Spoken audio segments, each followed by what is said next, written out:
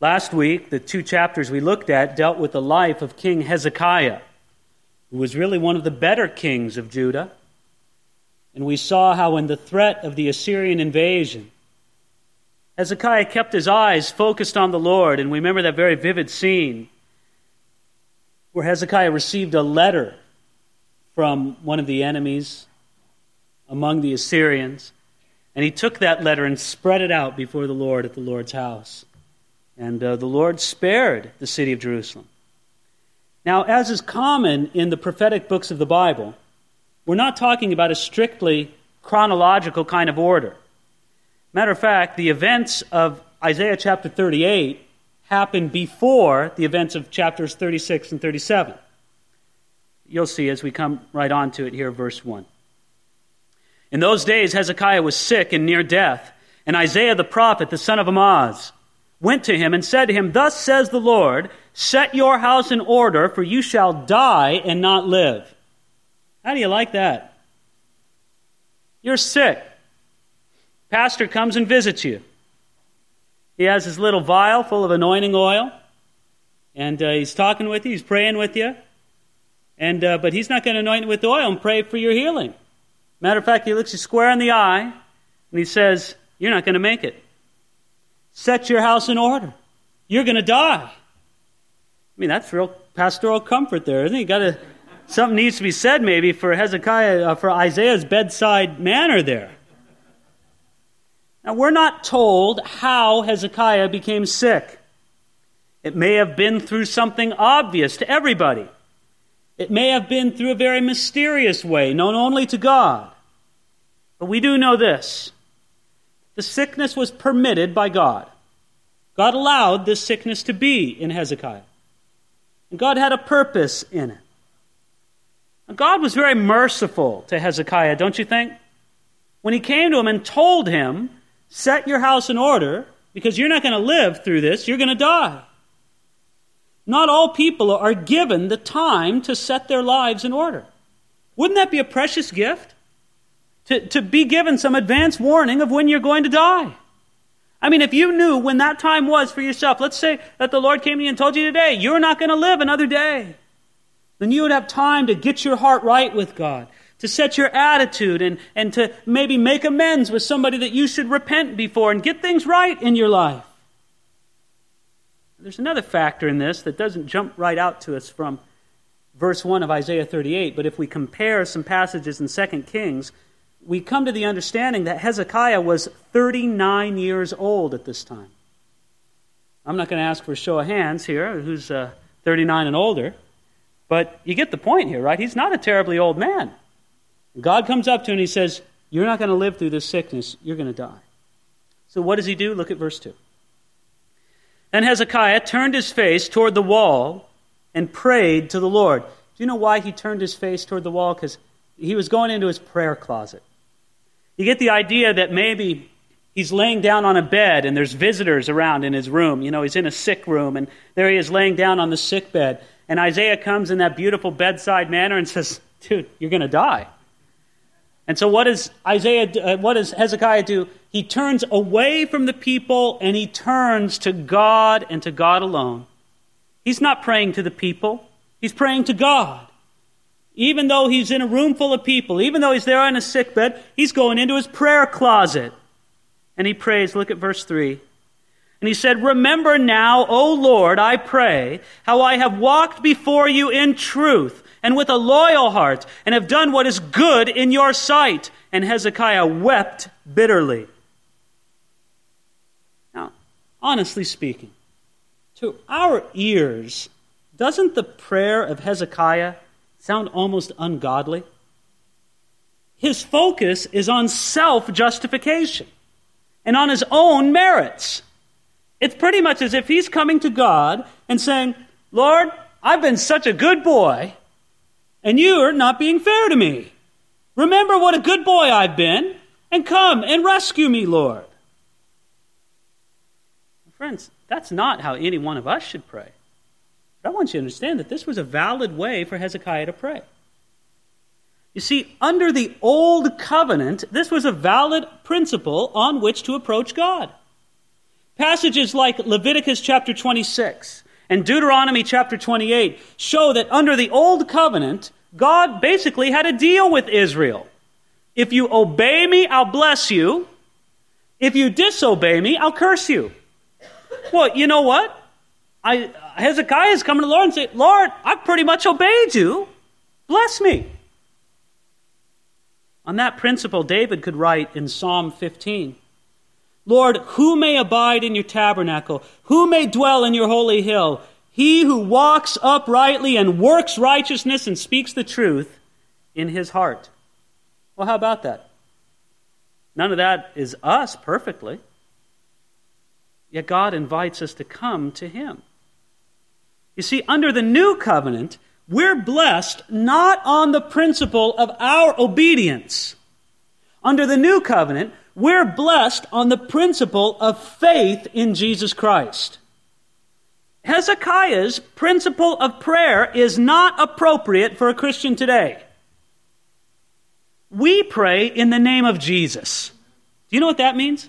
It doesn't mean to tack on in Jesus' name at the end of your prayer. To pray in the name of Jesus is an attitude of heart. And it's an attitude of heart that says, God, I am not coming before you in my own works, in my own righteousness, in who I am coming before you in the works, in the righteousness, and in who Jesus Christ my Savior is. That's what it means to come in the name of Jesus. Friends, Hezekiah didn't have the name of Jesus. He lived under the old covenant. If you notice it too here, it says in verse 3 that Hezekiah wept bitterly. Now, why was Hezekiah so undone at the prospect of death? What do you think the Apostle Paul would have said if somebody would have came to him and say, Paul, you're going to die tomorrow? You know what he'd say? Thank you, Jesus. To live is Christ, to die is gain. Yes. Matter of fact, at one time in his life, Paul said that he was hard-pressed between the two. He had a hard time making up his mind. Now, please, Paul would never kill himself, but Paul lived at times in his life under such a constant threat of persecution that he could essentially end his own life by letting down his guard. Do you understand what I mean? Just by kind of letting down his guard, his enemies could come upon him and kill him. And Paul said, sometimes I wonder if I just shouldn't do that. Then I get to go home and be with Jesus. But that's not the attitude of heart we see in Hezekiah at all, do we?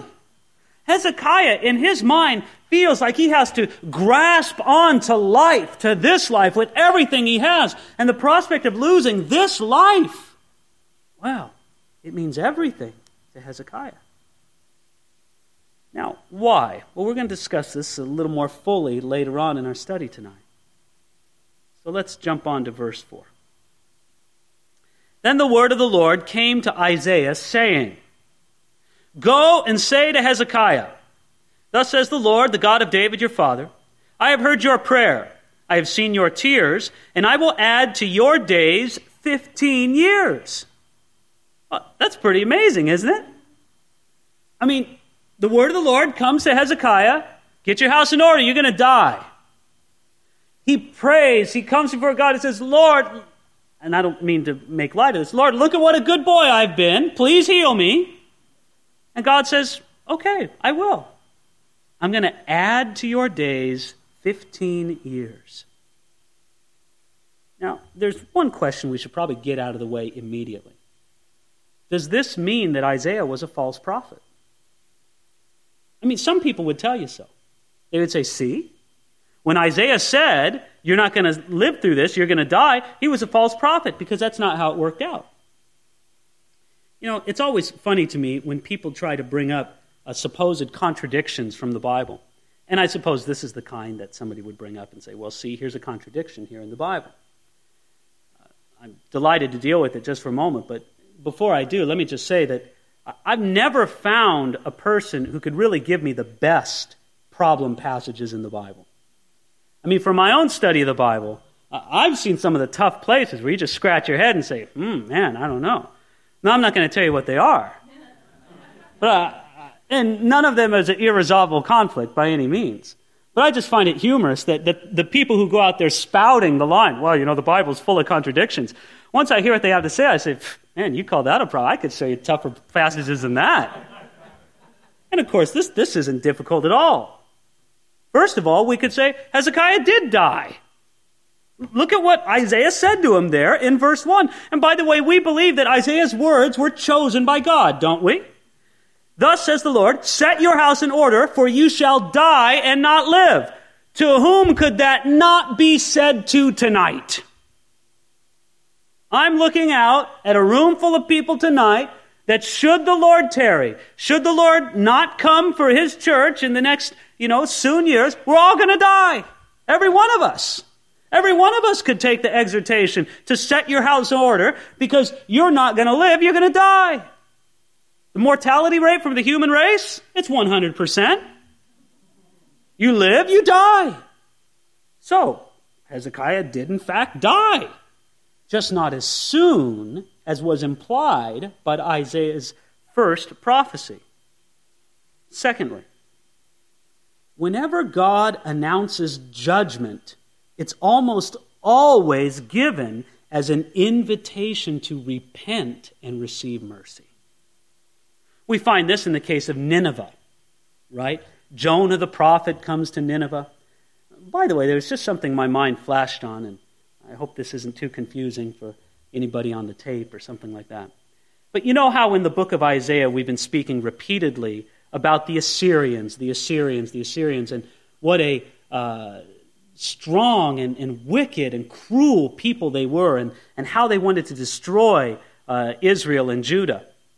Well, do you know what the capital city of the empire of the Assyrians was? Nineveh. That's why Jonah hated them. I mean, this was the capital city of your worst enemy. So God tells him to go preach to Nineveh, and the message he preached is basically, God's going to destroy this place in 3 days or in some short period of time. And what do they all do? They all repent. Well, I have heard people say, well, you see, Jonah was a false prophet because he said God was going to destroy the city, and he didn't. Friends, that's a lot of nonsense. Jonah was a true prophet, but inherent in the announcement for judgment was an invitation to repent and to receive mercy. There's nothing unusual about that. There's nothing strange about that whatsoever. By the way, might I say, does anybody want it here any different? Do you want the Lord's exhortation to you to be the final word and not an invitation to your repentance and to receive mercy? Of course not. So, what does the Lord say to him? Verse 5, go and say to Hezekiah, thus says the Lord God of David your father, I have heard your prayer. Can we say that Hezekiah's prayer was important? By all indications, if Hezekiah had not made his passionate prayer, then his life would not have been extended. Prayer matters. Just the other day, and we were thanking God for it in our time of worship beforehand. A friend of somebody in our congregation, the man was literally given up for dead by the doctors. The man was on life support systems at the hospital, and the guys at the hospital were saying, pull the plug. This guy's brain dead. He's gone. Just forget about him. But they prayed for him. Man walked out of the hospital. Walked out of there. Now, you might say, well, coincidence and this and that. Well, I would believe not a chance. If they wouldn't have prayed, that man wouldn't have been healed. If Hezekiah wouldn't have prayed, he wouldn't have been healed. Matter of fact, God was very merciful to Hezekiah. We could say that God gave Hezekiah 2 gifts. First, he gave him the gift of an extended life. That's a gift right there, right? 15 more years. But secondly, he gave Hezekiah the gift of knowing that he only had 15 years left. And that's a gift too, isn't it? Then he knows, I have to be serious about numbering my days and setting my house in order. If Hezekiah were wise, this would give him the motivation to walk right with God and to set his house in order. So that's not all. Look at it in verse 6. It says, I will deliver you and this city from the hand of the king of Assyria, and I will defend this city. Not only did God promise to heal Hezekiah and to extend his life, He also promised to deliver Jerusalem from the armies of the Assyrians. Now do you see why I say this chapter happened before the previous chapter? Because in the previous chapter, the Assyrian army was wiped out. So this had to happen before this, when the Assyrian army was still a threat. And it may very well have been that just when the Assyrian army was encircling Jerusalem and Hezekiah was going with this, that he was also deathly ill. That's what the Lord was ministering to him. By the way, isn't it interesting here that there's a connection between the promises? The connection of the two promises indicates that one would confirm the other.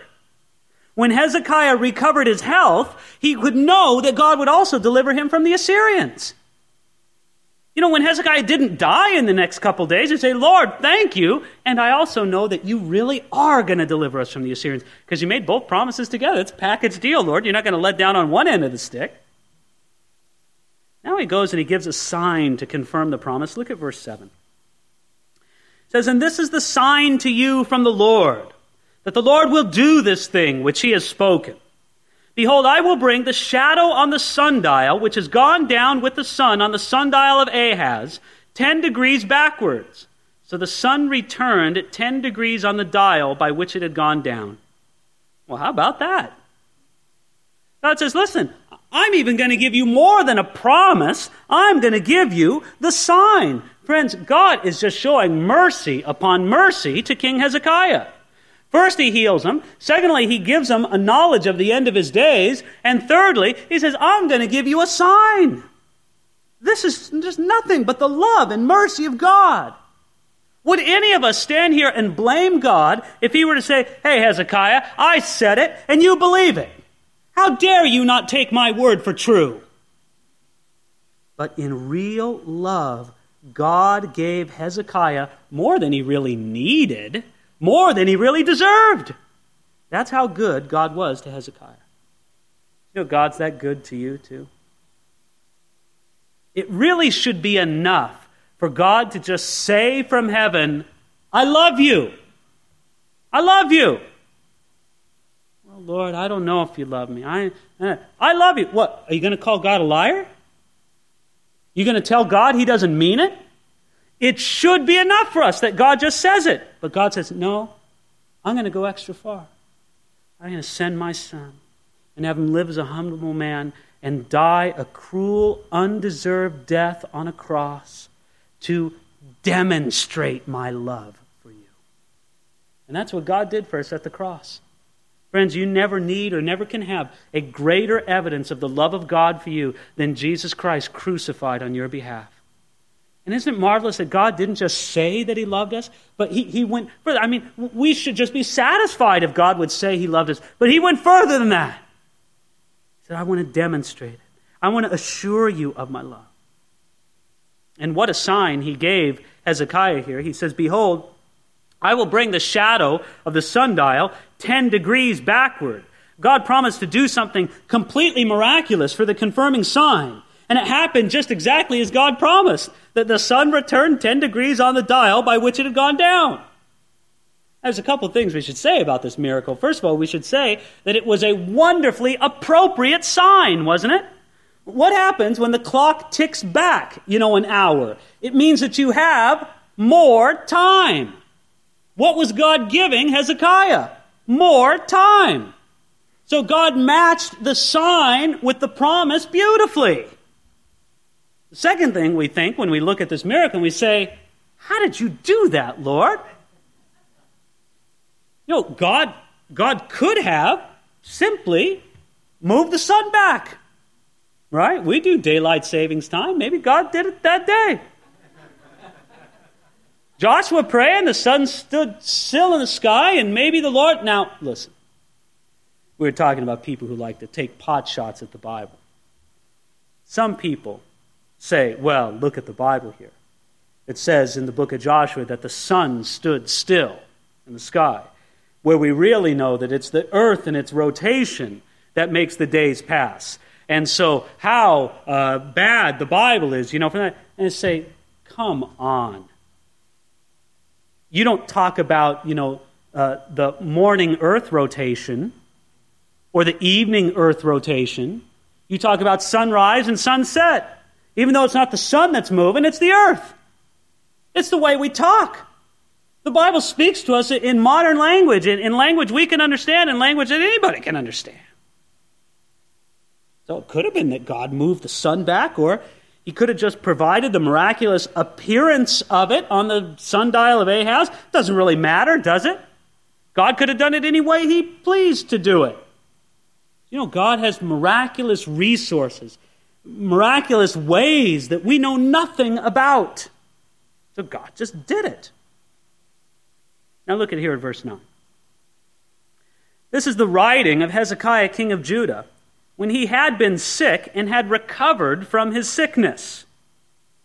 Now, this is kind of unique, isn't it, in the book of Isaiah?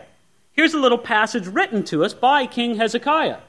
I think this passage is fascinating. Verse 10.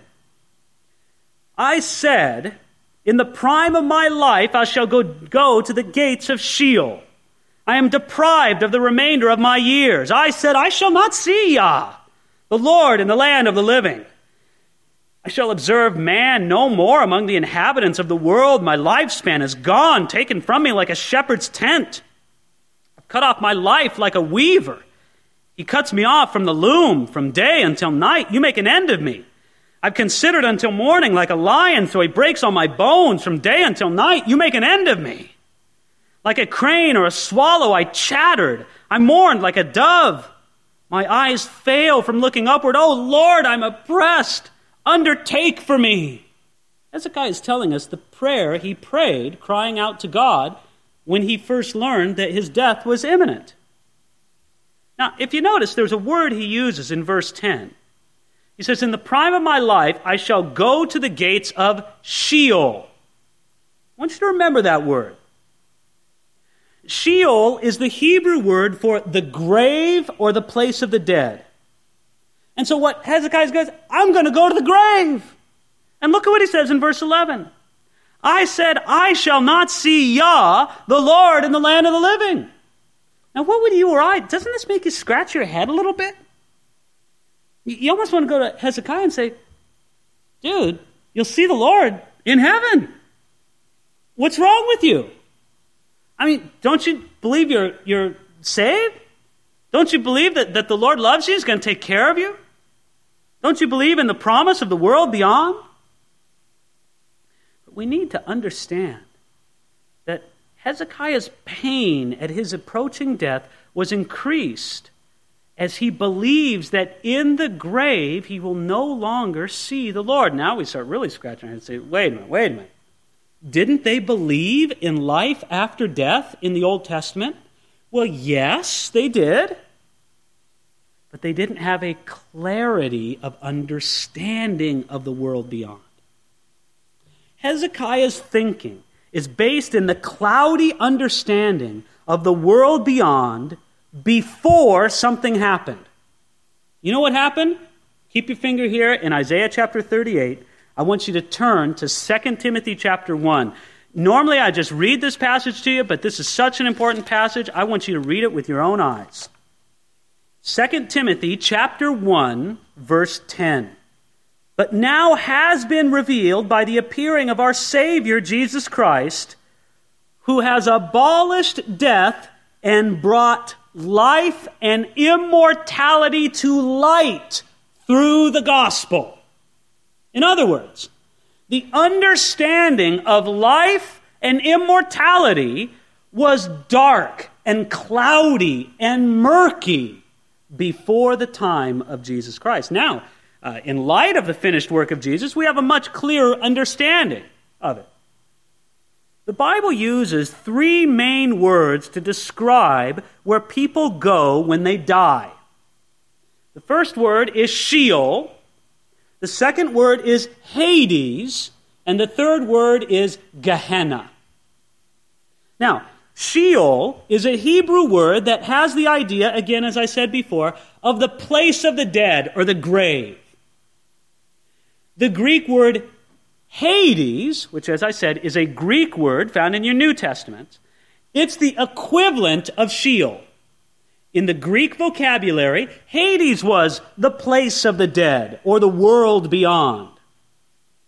In the Bible, Sheol and Hades generally have the same meaning.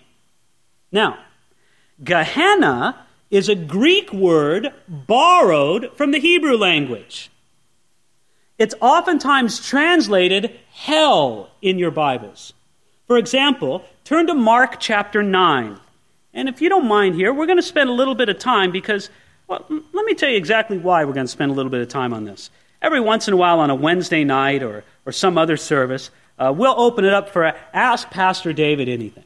Or on our internet site, we have, send a question to Pastor David. Well, one of the most common questions we get is, what happens when you die? Well, Hezekiah didn't really know, did he?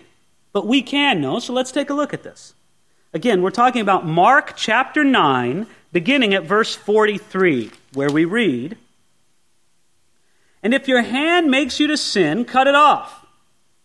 It's better for you to enter into life maimed than having two hands to go to hell." That's the Greek word Gehenna. Now, it's a Greek word borrowed from a Hebrew word, as I'll explain in just a minute. It says, "Into that fire which shall never be quenched, where their worm does not die and their fire is not quenched." Now, again, this word that's translated hell there is the Greek word Gehenna, which is from a Hebrew word that means the Valley of Hinnom. And do you know where the Valley of Hinnom is? It's right outside of the walls of Jerusalem. If you take a trip to Israel today, you can see the Valley of Hinnom. Now, it doesn't look the same as it did in biblical times, but in biblical times, the Valley of Hinnom served as a couple things. One thing it served for primarily was the garbage dump of the city of Jerusalem. And so there was all sort of garbage and rotting carcasses. You had a dead dog. What did you do with it? You threw it over into the Valley of Hinnom. You had the garbage. What did you do? You took it over the Valley of Hinnom. So you can imagine how smelly and gross and disgusting it was. Well, plus, what would they do with the garbage as well? They would try to burn it. And so constantly in the Valley of Hinnom, there were smoldering fires and maggots and just all kind of filth and disgusting things. It was a terrible place. Now you can see why the Hebrews started thinking of the place of ultimate punishment and torment to be a place like the Valley of Hinnom in the world beyond. I mean, obviously they didn't believe when you died and you're wicked, you went to the Valley of Hinnom. They were using it as a word picture.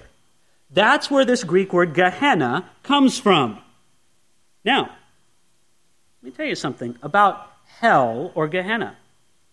It's also known by another name in the New Testament, known as the lake of fire. The lake of fire, which, by the way, has several names in the Bible. It's known as Gehenna, the lake of fire, everlasting punishment. It's also known as outer darkness. Nobody is in the lake of fire right now. Let me say it again. There is nobody in hell right now. Nobody. You say, no, wait, you've really confused me now, Pastor David. I thought that when sinners died, they went to hell. Not yet.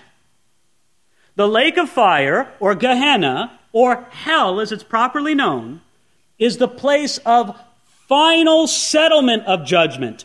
And no one, except for a couple very special exceptions, known as the beast and the false prophet, no one will go there until what the Bible calls is the great white throne judgment. After the great white throne judgment, that's where the damned will spend eternity.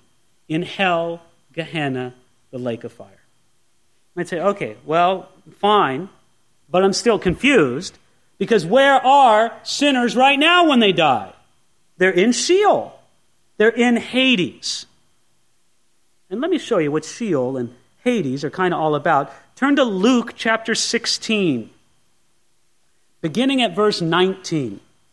Now, some people have wrongly assumed that the story that Jesus is about to tell is a parable or is a fictional story. I want you to notice that nowhere in this story does Jesus say it's a parable. As well, never in a parable does Jesus ever call someone by name, but he does so in this story. I believe that this is not a parable, that this is a true account. Verse 19, Luke chapter 16.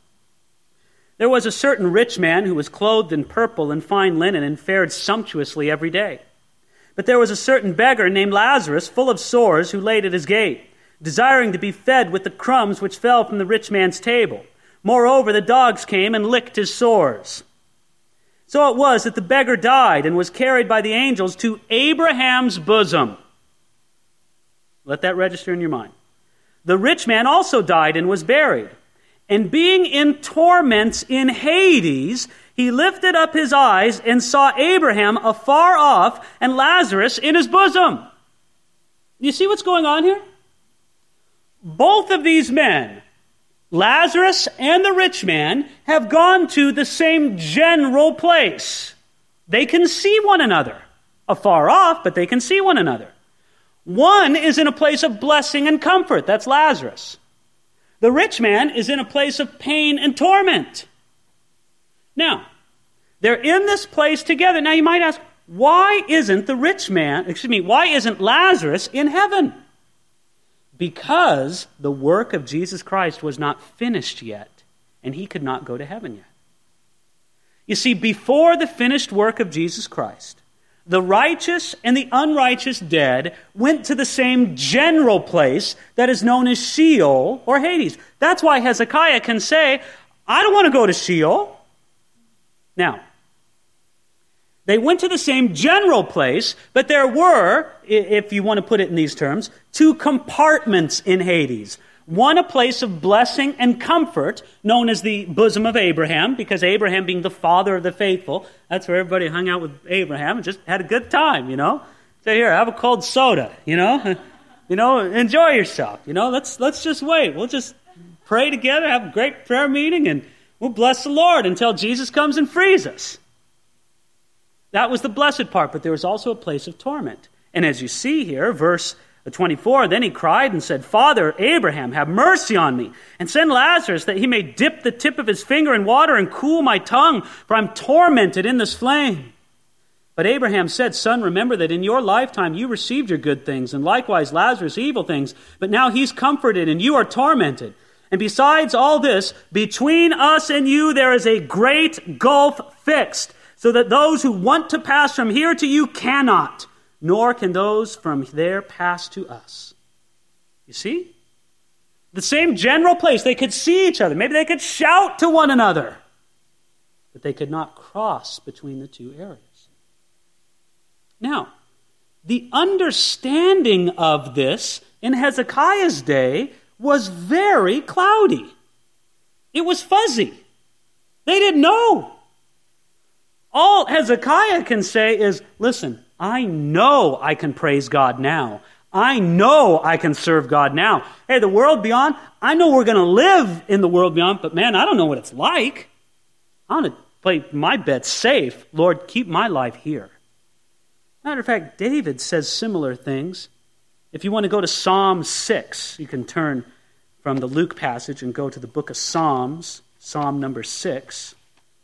Look at verse 4, where David says, Return, O Lord, deliver me. O save me for your mercy's sake. For in death there's no remembrance of you. In the grave, who will give you thanks? In other words, David isn't denying the fact that there's life beyond the grave. He knew that. But he's saying, I don't know what it's like. Maybe we can't praise you the same way we can praise you now. And so the Old Testament is, I might say, curious in its understanding of the world beyond. They knew there was a life beyond, and occasionally you have these bright, shining, brief lights of what it's like. For example, turn back to Job chapter 19. Since we're in Psalms, Job is the next book to the left there. We may as well just turn.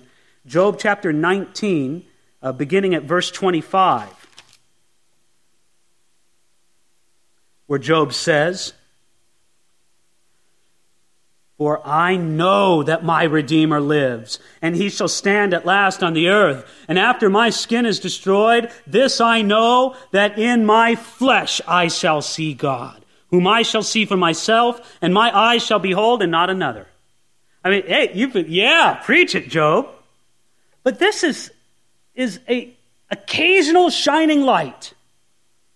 That sounds, well, we don't really know. Why? Again, what's the principle of 2 Timothy chapter 1, verse 10? Life and immortality came to light through the gospel. Now, let me say one other thing here. Occasionally, you will find people who teach false doctrines about the life to come. One false doctrine about the life to come is annihilationism. In other words, that when we die, you're just, the wicked dead especially, you're just gone. You don't live forever eternally in torment. Maybe you live for a year, maybe a million years, but God just snuffs you out and you cease to exist after a while. Another false doctrine about the life to come that is sometimes taught is the doctrine of soul sleep. And what that teaches is that when we pass from this world to the next, we don't go right to heaven. We sleep until the time of resurrection. Now, we know that this is not true, and we know that Jesus Christ shut down Abraham's bosom, because when Jesus died and when he conquered death, he went down to Abraham's bosom and he said, guys, I paid the price, come with me to heaven. And now Paul can write and say, hey, to be absent from the body is to be present with the Lord. Not to be in Abraham's bosom, but to be in heaven, to be with the Lord. Because of the finished work of Jesus Christ, God put a big fat sign over Abraham's bosom portion of Hades, and he said, closed for business, go right to heaven. Now, the place of torment, that aspect of Hades, that's still open. And that's where people go until the great white throne judgment. Now, what's interesting about these doctrines of soul sleep and annihilationism is almost always they make their scriptural foundation, their quasi-scriptural foundation for those teachings, from the Old Testament. And what do we say? We say, listen, if there's any subject in the Bible that you should say, let's give the New Testament preference over the Old Testament, let's make it on the subjects of life and immortality, which were brought to light by Jesus Christ in the gospel.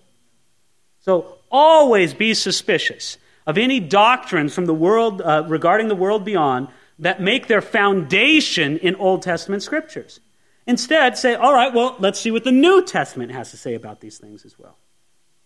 Well, Hezekiah didn't know all this. Let's turn back to Isaiah chapter 38. Hezekiah, he just didn't know. So he says, if you notice here, chapter 38, at the end of verse 14, he says, "O Lord, I am oppressed, undertake for me." Since Hezekiah lived before the finished work of Jesus, he lived under the bondage of the fear of death. And how different this is for the believer in Jesus Christ, for whom the death has no sting, death has no victory. Now, I'd say it's unfair to compare Hezekiah with Paul and to expect it from him, right? Because he didn't know. He didn't know, but we do know. Now, in verse 15, here's the answer to Hezekiah's prayer. "What shall I say? He has both spoken to me, and he himself has done it. I shall walk carefully all my years in the bitterness of my soul. O Lord, by these things men live, and in all these things is the life of my spirit, so you will restore me and make me live. Indeed, it was for my own peace that I had great bitterness. But you have lovingly delivered my soul from the pit of corruption. You have cast all my sins behind your back. For Sheol cannot thank you, death cannot praise you. Those who go down to the pit cannot hope for your truth. The living man, he shall praise you, as I do this day. The Father shall make known your truth to the children. The Lord was ready to save me. Therefore we will sing my songs with string instruments all the days of our life in the house of the Lord." Now I love how Hezekiah begins this passage of praising God. If you notice it there in verse 15, he says, "What shall I say? He has both spoken to me and he himself has done it." Shouldn't that be words in the mouth of every believer? First of all, when you consider all the great things that the Lord has done for you, what can I say? Man, I'm speechless. But then he says, he has both spoken to me and he has done it. It's all the Lord's work, both in word and in deed. So what are we left to do? Hey, what can I say? It's the Lord's work, both in word and deed. And then he says, notice it here in verse 12, No, excuse me, I'm sorry, I looked at the wrong place. In verse 15, where he says, I shall walk carefully all my years. Isn't that a good promise to make? Especially for a man in Hezekiah's place. There you are. Your life has just been spared. God has delivered your life. God has given you more years than you expected. You thought the death sentence was going to come close, and it's delayed. It's not going to come so close. So even more, you should say, I'm going to walk carefully all my years. But in the end, might I say that it was only a good promise if Hezekiah made it good, right? Look at what he says here. It was for my own peace that I had great bitterness. That's what he says there in verse 17. You know what he means there? Well, I think we should admire Hezekiah for his own honesty, for his own self-knowledge. You know what he says? He goes, man, this was bugging me. It wasn't for the glory of God. It wasn't for the glory of the kingdom of Judah. This was upsetting me. It was for my own peace. Then he goes on to talk about how he knows he can praise God now, but he doesn't know about it in the world beyond. Now, before we go into verse 21, I need to follow up on something that I said before in that passage where he says, I shall walk carefully all my years. How did Hezekiah use those 15 years that he had left? Well, part of it is we're going to see in next chapter how he used part of those years. The next aspect of it is he gave birth to a son in those last 15 years. His son's name was Manasseh. And Manasseh was only 12 years old when he took the throne. Therefore, it was 3 years after this that Hezekiah fathered a son named Manasseh. We say, well, that's great, isn't it? Praise the Lord. Not exactly. Manasseh was one of the most wicked kings that the kingdom of Judah ever had. Sadly, fathering Manasseh was not a worthy achievement. Listen to what it's written of Manasseh in 2 Kings chapter 21. And he did evil in the sight of the Lord, according to the abominations of the nations, whom the Lord had cast out before the children of Israel. As a matter of fact, God specifically targeted Judah for judgment because of the terrible sins of Manasseh. That's in 2 Kings chapter 21. So you know what? I wonder if Hezekiah would not have been better just leaving it in the Lord's hands. Instead of begging for more life, I wonder if Hezekiah, when he looked back on it, maybe from the perspective of eternity, and said, Lord, my greatest legacy in those last 15 years was to father the most wicked king that Judah, or one of the most wicked kings that Judah would ever know. It's a tough call, friends. I don't know. Maybe this is going to be one of those ones that we don't get settled until we get to heaven and get to sit down and talk with Hezekiah and the Lord at the same time. But we have to say that sometimes it really is just best to leave our lot with the Lord. And to leave what even seems to be clearly good up to heaven. I mean, who could argue that it's good for Hezekiah to be healed? Well, maybe it wasn't. But the Lord answered his prayer. Verse 21 and 22. Now Isaiah had said, let them take a lump of figs and apply it as a poultice on the boil, and he shall recover. And Hezekiah had said, what is the sign that I shall go up to the house of the Lord? Apparently, the Lord used this as a medical treatment. At the very least, he used it as a sign, sort of making a poultice out of figs, and I'm not recommending this at home, but he says, use this, and I don't know what you do. It's hard to grind up fig Newtons or something and rub it on a sore. I don't know. But doesn't this show us that God often does and definitely can bring healing through medical treatments? Friends, medicine's not to be despised. I mean, apart from an unusual direction by God, medical treatment should never be rejected in the name of faith. Never. Somebody has a severe medical problem and you pray and they believe they're healed. I always tell them, go to the doctor. Well, why? Because you don't believe I was healed? No, go to the doctor so you can prove you were healed. But the doctor can help you. God gives doctors and medicinal things as a gift from heaven. We're not to despise that. I'm not saying that there wouldn't be a very unusual situation where God would speak to the heart of a believer and say, I don't want you to get any medical treatment, just trust me. But we would have to agree that that's a very unusual situation. And normally, God would just say, hey, use whatever means I put at your disposal. Chapter 39. Now, this is relevant to chapter 38 because it shows us another thing that that Hezekiah did with his 15 more years of life. It's not all good. Look at verse 1. At that time, Merodach-Baladan, the son of Baladan, king of Babylon, sent letters and a present to King Hezekiah, for he had heard that he had been sick and had recovered. Well, here Hezekiah is all better now. He's walking around the courts. Hey, feeling great, And then one day there's a knock on the door. And who is it? Well, it's Merodach-Baladan. Now, you and I, we read that and well, so what? This was a very famous guy in the ancient world. Now, at this time, what was the empire that ruled everything? The Assyrians, right? Who was the junior or up-and-coming empire? The Babylonians.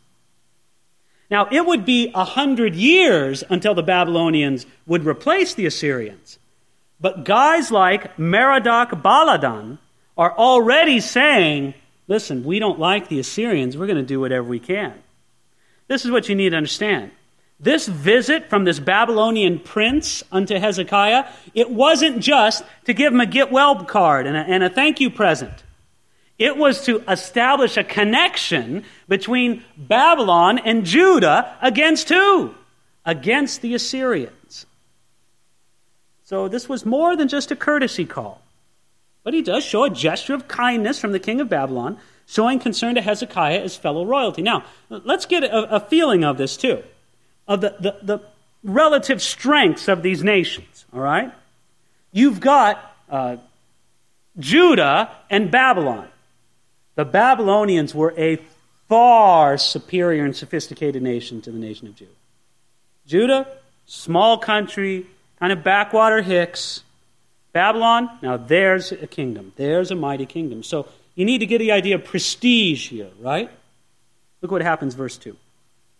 And Hezekiah was pleased with them and showed them the house of his treasures, the silver and gold, the spices and precious ointment, and all his armory, and all that was found among his treasures. There was nothing in his house or in all his dominion that Hezekiah did not show them. You get a bad feeling about this? Well, good, you should. You can imagine how flattering this was to King Hezekiah.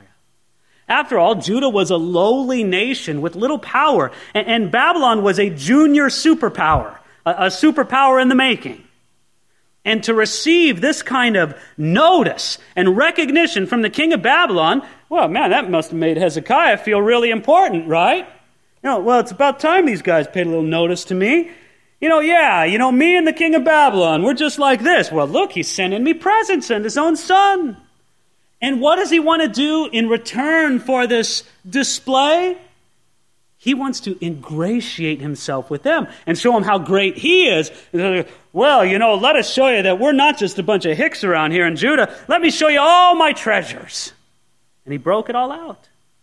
And can't you just imagine Hezekiah wanting to please these envoys from Babylon? You can see it, can't you? Walking through the halls of the palace. Hezekiah feeling so important. So, yes, I finally arrived. And, well, yes, isn't this nice? And look at all my treasures. Yes, and fine art galleries. Yes, isn't this nice?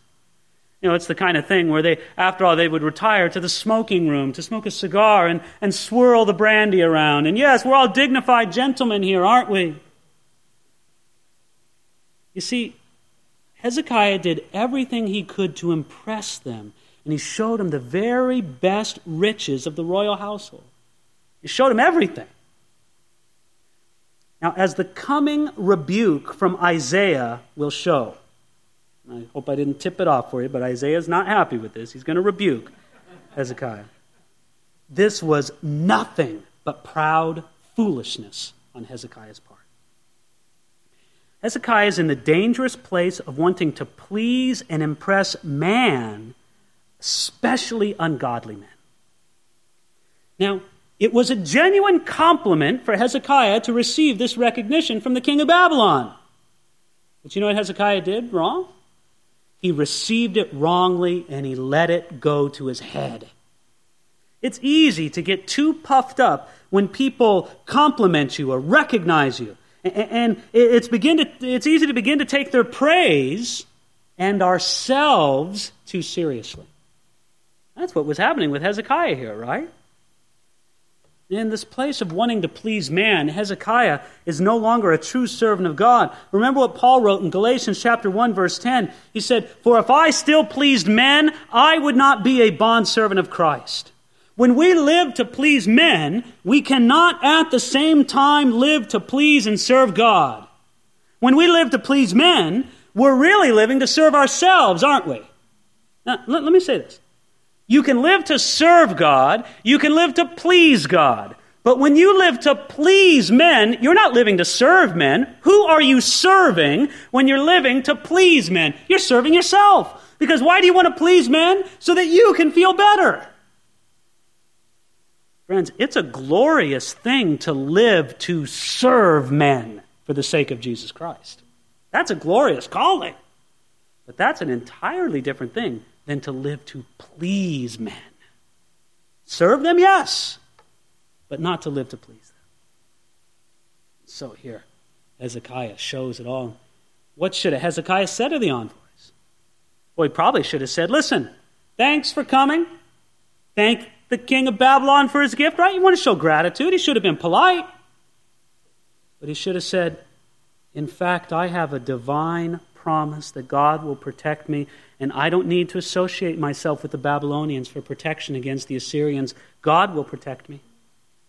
I cannot turn from faith in the promises of God. Thank you for coming.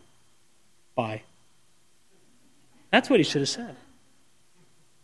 Now, verse 3, then Isaiah the prophet went to King Hezekiah and he said to him, "What did these men say to you, and where did they come for you?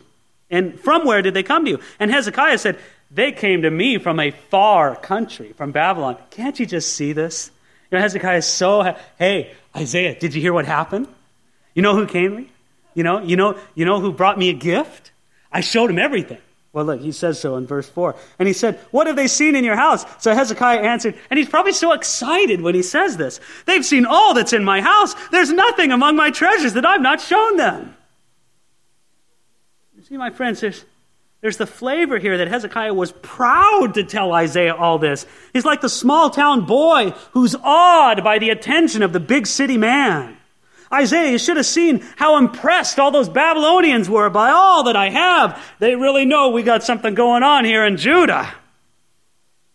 But Hezekiah is just like any one of us. Pride and an inflated ego make you blind. So look at verse 5.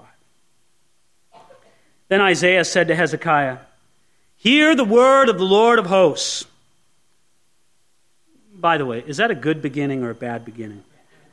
Well, it depends. When you're in trouble and need God to defend you, then you want the Lord of armies, because that's what the Lord of hosts means. But when you haven't been obedient, you're not asking for the Lord of armies to come. Hear the word of the Lord of hosts. Behold, the days are coming when all that is in your house and what your fathers have accumulated until this day shall be carried to Babylon. Nothing shall be left, says the Lord. And they shall take away some of your sons who will descend from you, whom you will beget, and they shall be eunuchs in the palace of the king of Babylon.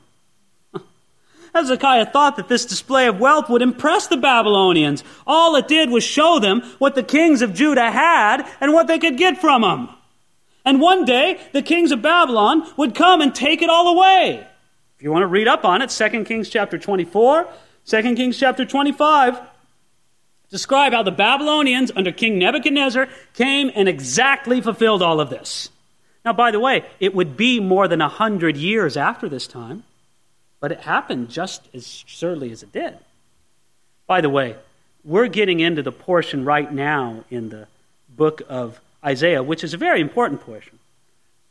Mostly in the first 39 chapters, the first 38 chapters, we've dealt with the superpower of Assyria, right? Now, there's been prophecies to different nations and to Judah, but it's like the shadow of Assyria, and the Assyrian threat has been over everything. Now, there's a different shadow over the rest of the book of Isaiah. From this point on, it's the shadow of Babylon. And say, well, wait a minute, though. Babylon wasn't a superpower for 100 years. How could Isaiah be describing, the deliverance that God from Babylon and all the great things and this and that? How could God? Well, I'll tell you how God could describe it. Because God knows the future. This is the section of the book of Isaiah that drives the skeptics crazy. They say this could not have been written at the time of Isaiah. So you know what they do? They say there's 2 Isaiahs. Well, some people say there's 3 Isaiahs. I don't even want to go off on that. Friends, Jesus Christ said there's 1 Isaiah. Jesus Christ quoted from both passages that folks say was written by 1 Isaiah and then a later Isaiah. You see, because Isaiah predicts things so spectacularly specifically, such as this, that they say, well, he must have said it after it happened. No, my friends, there's a God in heaven who knows the future. And so Isaiah predicted this 100 years before it happened. But I want you to know this, that Jesus quoted both from the first Isaiah and as it's said to be, the second Isaiah, and he said they're both the same Isaiah. That settles it for me. He said this is what's going to happen. And if you notice here, it says that not only would they take away the riches, but verse 7 says that they would also take away your sons. And they shall be eunuchs in the palace of the king of Babylon. Worse than taking the material riches of the king of Judah, the king of Babylon would take the sons of the king of Judah, his true riches. And you know who was one of the most notable fulfillments of this? Daniel. Daniel was of royal lineage. Now, by the way, this gives us another insight. Many people, probably correctly, believe that Daniel was made a eunuch. We never hear of a wife or a companion for Daniel, because Daniel was probably made a eunuch, and this is undoubtedly what was prophesied by Isaiah, and that would not have been unusual, because in that day, many high officials in royal courts were made eunuchs to make them, well, if you want to say, more focused upon their job and more loyal to the king. Now, we're going to conclude tonight with verse 8, and this is curious here, if you look at it together with me. Then Hezekiah said to Isaiah, "The word of the Lord which you have spoken is good." For he said, "At least there will be peace and truth in my days." That's a sad state of heart in the king of Judah.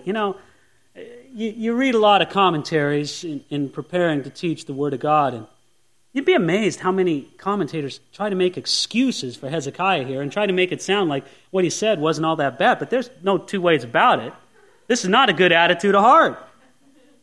God announces coming judgment, and all he can do is respond with relief that it's not going to happen in his lifetime. In this, Hezekiah shows himself to be almost the exact opposite of an others-centered person. What is he? Here he's showing himself to be a self-centered person. As long as it doesn't hurt him, well, praise the Lord. All he cares about is his personal comfort and success. Now, it would be unfair to judge the entire life of Hezekiah based on verse 8. There's no doubt that Hezekiah started out as a godly king, and overall, his reign was one of outstanding godliness. Yet his beginning was much better than his end. Hezekiah did not finish well. God gave Hezekiah the gift of 15 more years of his life. But the added years did not make him a better man or a more godly man. How much more time do we have? How much more time before our Savior, Jesus Christ, comes for us? Could be soon, my friends. Could be very soon. How much time do we have if the Lord should tarry until we pass by the forces of nature or some accident to the world beyond? I don't know. You don't know. But my question for you tonight is, how are you going to use that time? Is that time between now and the time you go to be at home with the Lord, is that going to be time when you're more godly or less godly? Time or age does not necessarily make us any better. I want you to consider tonight that time does nothing but pass away. Sometimes we say, time will tell, time will heal, time will bring out the potential in me, but time will do nothing of the sort. Nothing. Time will only come and go. It's only how we use the time that the Lord has given us that matters. And Hezekiah did not make good use of the extra time that the Lord God gave him. So isn't it exciting that the Lord has given you more years to walk this earth and to grow with Him and to make your end better than your beginning, to finish well with Him? I pray the Lord would just make us all leave here tonight excited, thrilled, to not be like Hezekiah, to finish well. Friends, I believe it with all my heart that God willing and you willing, I know God's willing on this one. I pray that we and myself is willing on this too. That, friends, the best years of our Christian walk are ahead of us, not behind us. May it be that way. Father, we want to thank you. Thank you for your word, Lord. And I pray that you would help us tonight, God, to take seriously the idea of finishing well. And Lord, I want to pray tonight for anybody listening to us here this evening. Lord, not only do they need to finish well, they need to start out in that walk with you. I pray, God, that people who are hearing this who don't know Jesus Christ will say, I'm never going to finish well if I don't start. And that they'll give their life to Jesus Christ and trust in what their Savior did for them on the cross instead of trusting in themselves. So we love you. We praise you, Lord. We thank you tonight. And we just lift up our hearts before you and ask that you pour out your grace upon us that we might finish well for your glory. In Jesus' name, amen.